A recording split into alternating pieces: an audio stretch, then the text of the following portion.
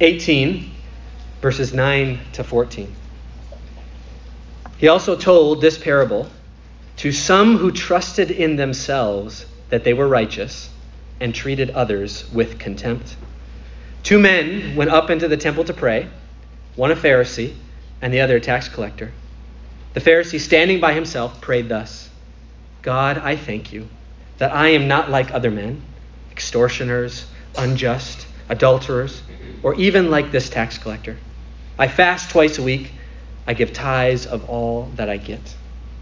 But the tax collector, standing far off, would not even lift up his eyes to heaven, but beat his breast, saying, God, be merciful to me, the sinner. I tell you, this man went down to his house justified rather than the other. For everyone who exalts himself will be humbled, but the one who humbles himself will be exalted. Let's pray.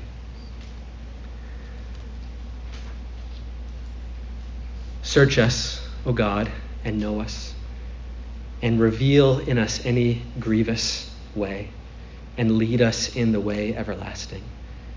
Do that for us through your word this morning, we pray. In Jesus' name, amen. Well, since Jesus tells a story, I thought I would start with a story. Whenever I pick a story, I always try to use like an actual personal name, and I hope nobody has this last name in here. If you do, I did not intend this to be about you. But the Johnson family had just moved into their very first house, and they were thrilled about it because it was brand new construction. Every appliance was working. The walls were unblemished. The counters were pristine and sparkling. And all was well in the world, or so they thought. The first time the Johnson family started to wonder if there was trouble in paradise was when only after a few weeks living in this brand new house, everyone in the family started to get sick. At first they thought perhaps maybe they just caught some virus that someone else had given to them all at the same time. But then they had to bring one of their children to the hospital to get treated because he was so sick. And they were shocked when the doctor asked them if they were potentially living in a house that was infested with mold. The parents' first reaction was, that's not possible. Our house is brand new. But the doctor insisted that they hire a mold inspector just in case they needed to rule it out. So they reluctantly complied and were greatly relieved that they did. Because the mold detector, as he was going through the house, discovered that large amounts of construction debris, which had not been cleaned up, had been sucked into one of the air conditioning vents. And so as the AC was constantly running in the Florida heat, moisture was constantly building up on the debris. And as moisture was constantly building up on the debris, mold started to grow. And so as the AC was running, as the mold was growing, it was just being piped throughout the house. And they were essentially living and breathing day and night in a toxic, poisonous environment. So on the surface, from all external appearances, they were living in a pristine, unblemished, sparkling house. But in reality, under the surface of what you could see from external appearances, they were living in a mold-infested home that was poisoning them. Now, why do I tell that story? I tell it because it vividly illustrates the spiritual vice that Jesus is warning about in this parable. Jesus is telling a story to highlight what has been called the spiritual mold of the Christian life, namely self-righteousness. Self-righteousness is as dangerous and poisonous and toxic as it is often difficult to see and detect. It often dwells in people and churches and ministries that on the surface and from all external appearances seem religiously pristine, unblemished, sparkling. But in reality, under the surface, there lies, growing in the darkness, the spiritual mold of self-righteousness exerting its toxic, poisonous influence.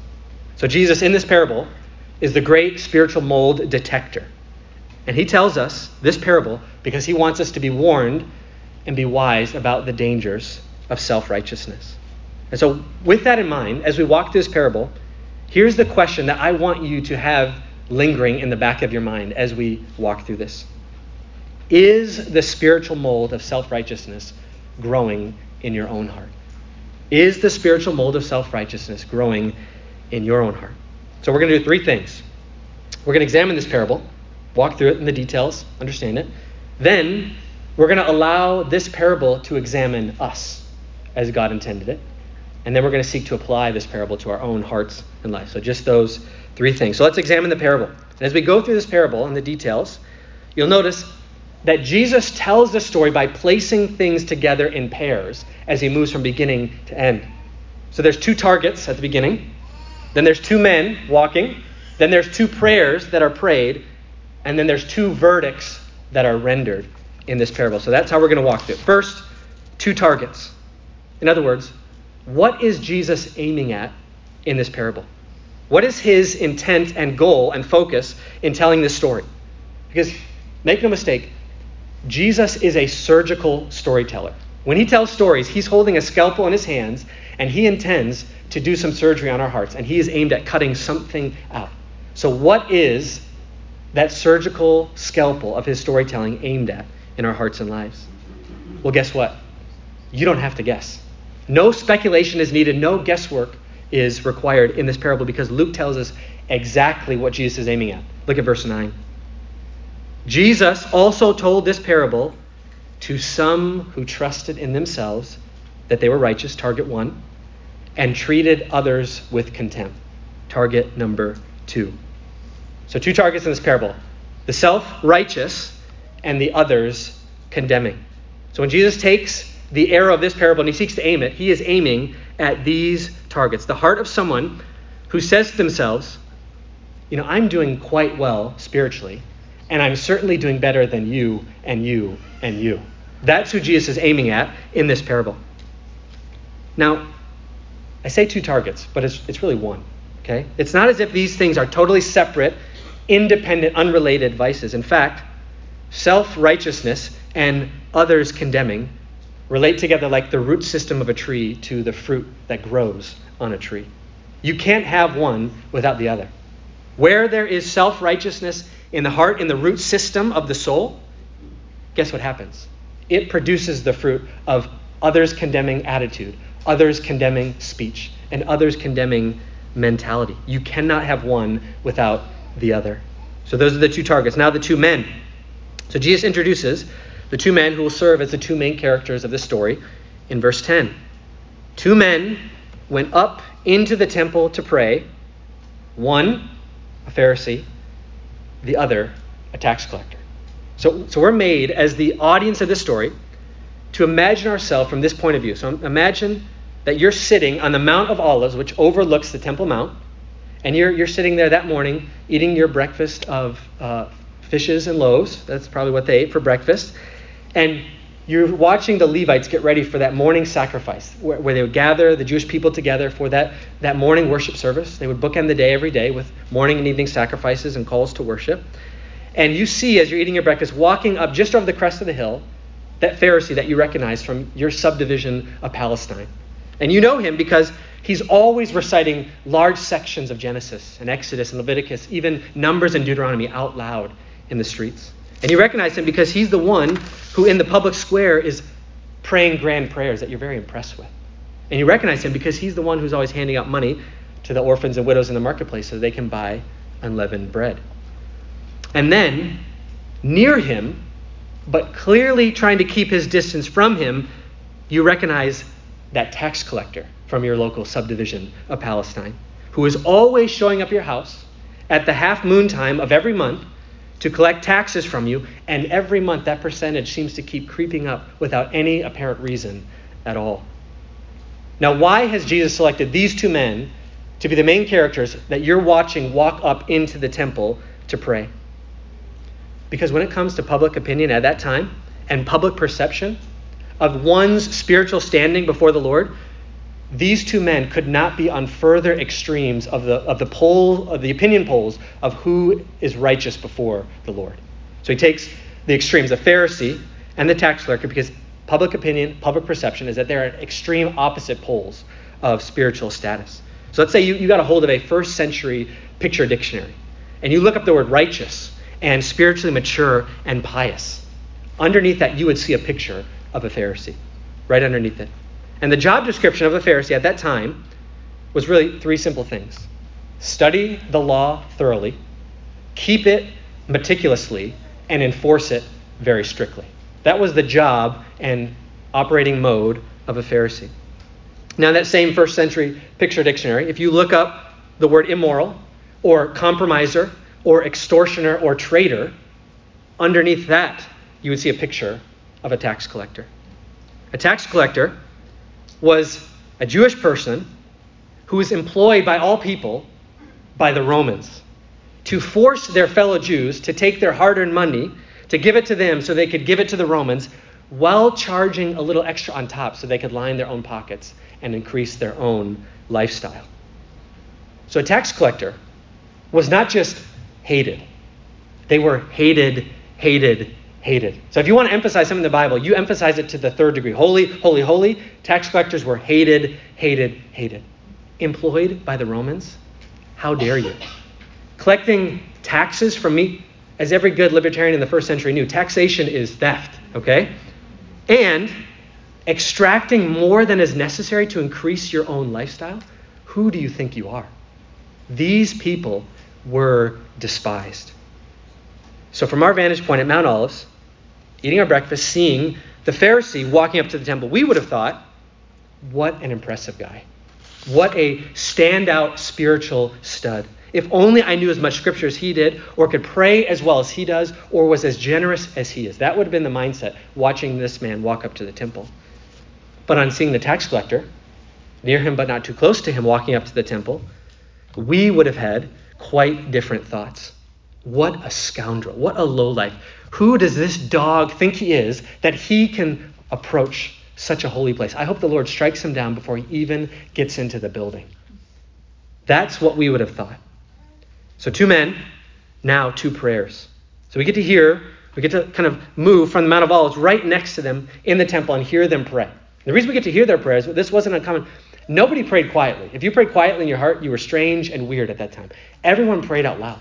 So even if you go to Jerusalem today, it's called the Wailing Wall near the Temple Mount where it's exposed, everyone prays out loud.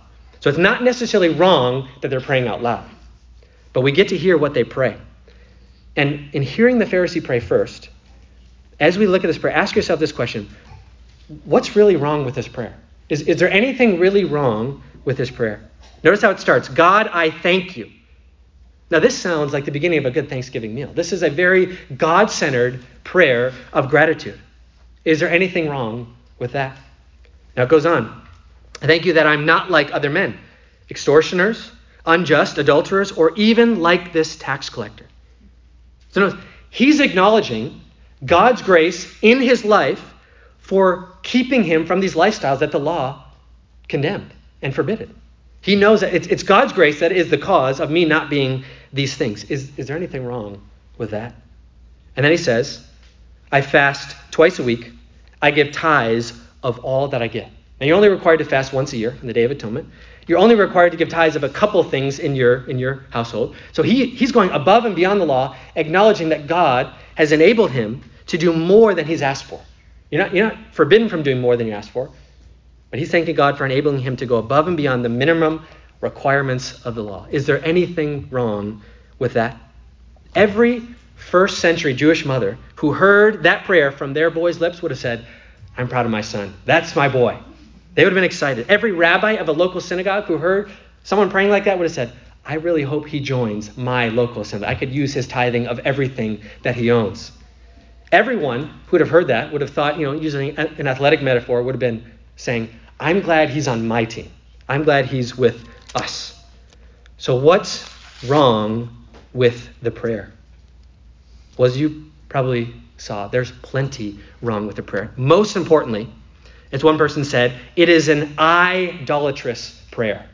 Emphasis on the word or the letter I. It is filled with himself, and it is really empty of God. He acknowledges God at the beginning, and that's the last time he talks about him. I. His prayer is really self-praise and self-promotion disguised as a prayer. His prayer reveals that he is resting not on the mercy of God, but on his own merits, which he is very impressed with and which he keeps very close track of. He keeps such good track of his merits that he has lost sight of his need for the mercy of God. His prayer reveals that he has much higher thoughts of himself than he does of God. He believes that God is more fortunate to have him than he is to have God. And his prayer reveals a heart that is so full of the love of self that there is no room for love of neighbor. He only can condemn his neighbor and thank God that he's not like them. Now, he's thinking about a lot of other people, but not in the way we ought to be thinking. He's thinking of them in terms of condemnation, not in terms of compassion. So in other words, this prayer is ungodly and a stench in the nostrils of the Lord because it is littered with the mold of spiritual self-righteousness. It is littered with the spiritual mold of self-righteousness. Now turn our attention to verse 13 and look at the prayer of the tax collector. But the tax collector, standing far off, would not even deign to lift his eyes up to heaven, but beat his breast, saying, God, be merciful to me. Not a sinner, but literally the sinner. Some of your translations might say a sinner. Some might say the sinner. I think it is actually quite important, I don't mean to be nitpicky, that it says the sinner, not just a sinner. There is the definite article being used here. He is definitively identifying himself as the sinner. And here's why that's important. In contrast to the Pharisee, whose prayer is filled with comparison to other people, the tax collector isn't saying that group of people called sinners, I'm one of them. No, he won't even compare himself to anyone else. He believes he is in a category all by himself, that he is the chief of sinners. He doesn't even dare place himself in a group. He sets himself aside and says, I am the sinner. I am the worst sinner I know. And he throws himself, he makes one request. It's interesting. The Pharisee's prayer looks righteous because he doesn't make any requests, but is actually self-promotion and self-praise. The tax collector makes one request, and it's the one request that is necessary. Be merciful to me, the sinner. There's nothing fancy about it. There's nothing flowery about it. It's quite short, quite concise, but it is a beautiful prayer because it comes from a broken and contrite heart that the Lord loves and delights in. The one prayer, a stench, although it sounds sweet. The other, short and yet sweet because it comes from a broken and contrite heart. Now, two results. So look at verse 14. And trying to put yourself in the position of the early audience that's listening to this, the original audience that's listening to this. At this point, they're still wondering, why is Jesus telling this parable? Like, what's the point of contrasting the Pharisee with the tax collector? And what's going to happen to the two? And they're still thinking, I bet the Pharisee is going to be commended. And I bet the tax collector is going to be told, how dare you come into here praying and asking for mercy when you have treated others the way you have treated them? That's the verdict they're expecting to be rendered. And so Jesus shocks and scandalizes the ears of his audience when he says this. I tell you, this man, that man who comes to your house every month, collecting taxes for the Romans and taking extra off the top, this man who begged for mercy, even though he doesn't deserve it, he went home justified. He went home acquitted, not guilty, no condemnation, right in the eyes of the law, accepted by God, rather than the other. The Pharisee went home guilty. Guilty as charged, acquitted of no crimes. He went home condemned. And Jesus says, here's why. Everyone who exalts himself will be humbled, but the one who humbles himself will be exalted. In other words, Jesus is saying, everyone who comes to God full of themselves will be left empty. They will walk away from that experience empty. And everyone who comes to God empty of themselves will walk away filled and overflowing and full. They will walk away not guilty, acquitted of all charges, in the right in the eyes of the law. This was shocking because for them, the audience at this time, the standard of righteousness was the Pharisee. The standard of unrighteousness was a tax. And Jesus is reversing these because of the repentance, the pleading for mercy of the tax collector. That's the parable. Now, we need to allow the parable to examine us. Parables are not just meant to be stories we read, fascinating, interesting, exciting. They're stories that Jesus tells because he wants them to read us, to search us out, and to expose our hearts. That's why I posed the question at the beginning of the sermon. Is the spiritual mold of self-righteousness growing in your own heart? You're not meant to listen to this as a passive spectator watching a drama unfold. You're meant to listen to this actively, seeking to apply that question to your own heart and life. Because self-righteousness is deadly. It is poisonous. It is toxic. It will kill Christian joy. It will destroy a good, healthy Christian church because it only produces rotten fruit. So you think of the Disney movie Snow White. I think she's the one who eats the fruit. Self-righteousness, that's the kind of fruit self-righteousness produces. The kind that wicked woman gave to Snow White that poisons people. When we eat of self-righteous fruit, it kills Christian joy. It kills Christian fellowship because it produces fruit like this. It produces a fruit of complacency. Instead of being dependent on the Lord, or spiritually vigilant, or spiritually sober-minded, or spiritually awake, your attitude is generally, I'm doing just fine. No problems here. I'm doing better than them at least, so why do I need to worry, or be concerned, or be active, or be dependent? You're complacent. So does complacency describe your dominant spiritual attitude? Are you coasting in the Christian life? When was the last time you admitted to someone else that in some area of your life you're not okay and you could use their counsel and help and encouragement? If the answer is never, either miraculously you are righteous and better than everyone else, or you're self-righteous. Self-righteousness is deadly because it produces the fruit of comparison and competition. Instead of being in fellowship with other Christians, as we're called to be, the one another's, instead of encouraging and being encouraged, instead of sharing others' joys and sorrows, everything is a comparison and competition game. Because self-righteousness is not satisfied with being good. It won't stop until it's better than someone else. It can't just be good, it must be better than. Just to validate yourself, you have to find someone else that you can say, I'm better than them. So it produces comparison and competition. So do you find yourself falling into the comparison and competition trap? Are you constantly measuring and evaluating your spiritual state against this person or that person, this family or that family? Even for a church, are we constantly saying, well, hey, we might be doing things well, but at least we're not, Christ Fellowship or something like that, Just trying to be honest. Okay? Which leads me to my next point. It produces the fruit of a critical spirit. Self-righteousness, one of the most common fruits that grows on the tree of it, is a critical spirit.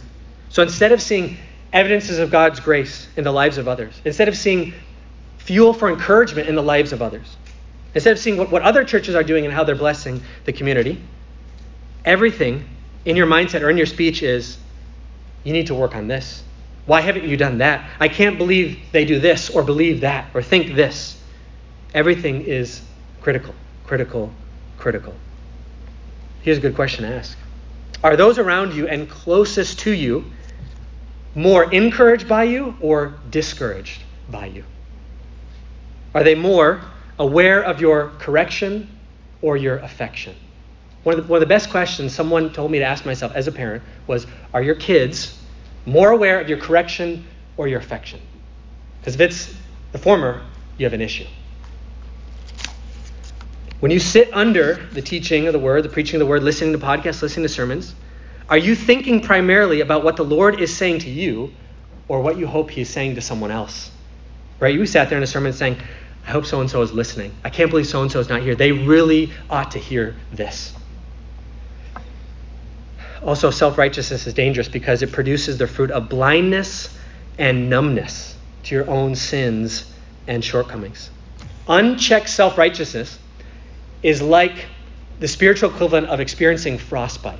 And this takes some explaining, obviously, in this setting. But frostbite is when you go out and it is so cold. And when I say so cold, I mean in Minnesota, negative 20 degrees, where you can take a boiling pot of pan, throw it outside, and it disappears before it even hits the ground. And you go outside, and at first, you can feel how cold it is. But if you stay out there too long with too much exposed skin, guess what happens after a certain amount of time? You don't feel cold anymore. And that is not a good thing. That is very dangerous. It means that your nerves have been so damaged by the cold that they actually have stopped functioning. Your blood flow has stopped working so that you cannot get blood flow to your nerve endings so that you feel it's cold and you need to get inside or wear some mittens, like Mama said. Okay? That's what self-righteousness does. It makes us spiritually blind and numb to our own sins and shortcomings. For so long, we think we're so good that we don't actually see where we're falling short and need the mercy of God, need the help of others. So ask yourself this question. When was the last time you had to go to someone and say, will you please forgive me for blank? I sinned against you and I need your forgiveness. If the answer is never, or it's been a long time, again, it's either because miraculously you have not sinned against someone else in the last 5 to 10 years, or because you're self-righteous and spiritually blind because of it. When was the last time, before the Lord, without any show, others watching, you grieved over your sin and prayed like the tax collector did? I'm not saying you had to cry tears. Tear ducts and water amount isn't the issue here. But a true, from the heart, brokenness and contrition before the Lord because you saw your sin in a fresh way. Not conjured up, not some camp experience or chapel or something like that, but a legitimate one. You and the Lord, you were grieved over your sin. Now, if the answer is never, it's been a long time. Again, miraculously, it could be because you've never sinned before the Lord, or because you struggle with self-righteousness and are blinded because of it. Now that you're feeling sufficiently convicted and guilty, I hope, how do we apply this parable to our own hearts and lives? How do we, by God's grace, better recognize and remove the spiritual mold of self-righteousness from our own hearts? I don't have all the answers, but here's a couple that I found helpful and beneficial. 1, learn to repent of your righteousness. Learn to repent of your righteousness. When we think of confession and repentance, we often think of sins of commission and sins of omission. Sins of commission, the law says, don't do this, and I did that. It's wrong. Lord, forgive me. Or the law says, sins of omission, the law says, do this, and I didn't do it. Lord, forgive me. But there is even another category, as it were. There's ways that we obey the law and what it says to not do and do, but in our hearts we do it with the wrong motive and sinful intent. So learning to repent of your righteousness is learning to examine your hearts for ways you even do the right thing with the wrong motive and the wrong intent. The issue with the Pharisee in his prayer was that his view of his obedience was all external and skin deep only. He viewed the Bible as like a flashlight. You look for, when you're in the woods in northern Minnesota, Wisconsin, whatever, you use a flashlight because you're looking for ticks. He had no ticks on him, he's good. Jesus says the law is an x-ray machine. It's not just looking at the surface, it is looking deep into the inner recesses of the heart. It looks at not just action, but motive and intent as well. And that's where the Pharisee missed it. His righteousness was skin deep because he used the Bible as a flashlight, not as an x-ray machine. So what ways do we do the right thing with the wrong motive and intent? Now, to want it to be specific and more helpful, I'm not trying to be telling my own stories to be authentic and honest and real as it is in these days. But as I was examining this parable, think about this. On the trip we drove about 66 hours total in the car. That's a lot of driving. And I did most of it because that's the kind of guy I am, right? I think I drove 65 of the 66 hours. And I thought to myself at one point, way to go. Way to let your wife just kind of relax and read and do her thing. You know why I drove? Because I think I'm a better driver and I don't like not being in control. That's why I drove, okay? So on the surface, externally, it looks like, what a great husband. I mean, she's doing her preparations for homeschooling, all these things. What a good guy. On the inside, when you look at the x-ray machine of the word, it's because I think I'm better at driving than she is. Right or wrong, I don't know. And it's because I need to be in control. I can't sit in the passenger seat while other cars are moving and she's moving the vehicle. I have to be in control. Can I get an amen from the men, please? Okay, thank you. Learn to repent of your righteousness. Examine your heart for ways you say, God, I thank you that I am not like blank. Where do you find yourself in just your normal everyday life and routine, looking at others, seeing them do something, and you think, God, I thank you that I'm not like them. You might not pray. You don't write it in your prayer journal. You don't, tweet it or whatever. Or exit. I don't know what it's called these days, but whatever. Where do you do that? That is a perfect place to find where you're self-righteous and say, Lord, forgive me for pouring contempt on them. Now, at risk of being specific for me, when I'm traveling, we were traveling a lot, stopping a lot of places. When I see someone wearing a mask, I am very self-righteous about it. I think, Lord, I pray they get the help they need, okay? And I say, God, I thank you that I'm not like fear-driven mask wearers. I trust in the resurrection. I know, it's outdated science or whatever. I have all these thoughts in my head. And yet I don't know why they're doing that. I've never talked to them. I've never had a conversation with them. I've never met them.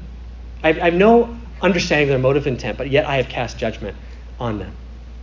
And so I have to repent of that. So where do you say, God, I thank you that I'm not like blank? And sometimes we even need to repent of our self-righteousness about self-righteousness, right? It's easy to invert this parable. Like there was a story of the Sunday school teacher who was teaching the kids this parable. And she said, now that we understand the parable, kids, let's pray. She said, God, we thank you that we are not like Pharisees. What'd she do? She switched the parable, committed the same issue in a different direction. We can look at others who appear to us to be legalistic, hypocritical, overly scrupulous, and start to pray, God, I thank you that I'm not like that teetotaler, that I'm not like that person over there who won't do this or that on this day or that day. God, I thank you that we allow our kids to watch PG-13 movies, unlike that, other person over there. So what ways are you self-righteous about others' self-righteousness? So learn to repent of your righteousness. Secondly, how to recognize and remove self-righteousness. Seek to convert condemnation into compassion. So our default mode often is to begin, when seeing someone else do something we disagree with, is to cast judgment on them rather than extend compassion to them. We need to switch the default operating mode of our human heart, which starts with casting judgment, rather than extending compassion. So when seeing someone who maybe you disagree with or who acts in a way that you don't agree with, start by extending the grace of charity. Extending the grace of charity means they are innocent until proven guilty, rather than guilty with little hopes of being proven innocent.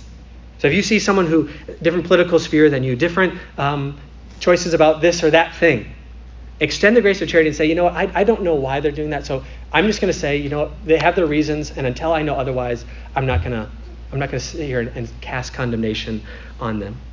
And then in light of that, to convert condemnation and compassion, seek to understand before rendering a judgment.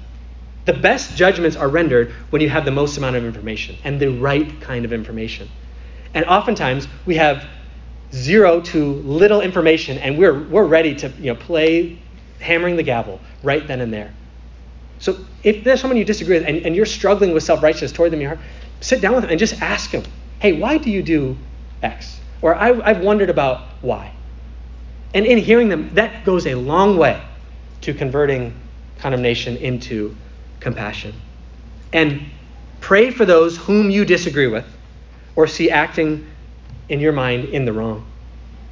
Oftentimes, when we fall into the comparison and condemnation trap, when that's our default operating mode, our whole life is an us versus them, an us against them mentality. I mean, we see that in the political landscape, and we hate it, and yet we perpetuate it when we allow self-righteousness to brew and boil in our own hearts and lives. That's why Jesus says, pray for those who persecute you. Bless those who do evil against you. Do not return evil for evil.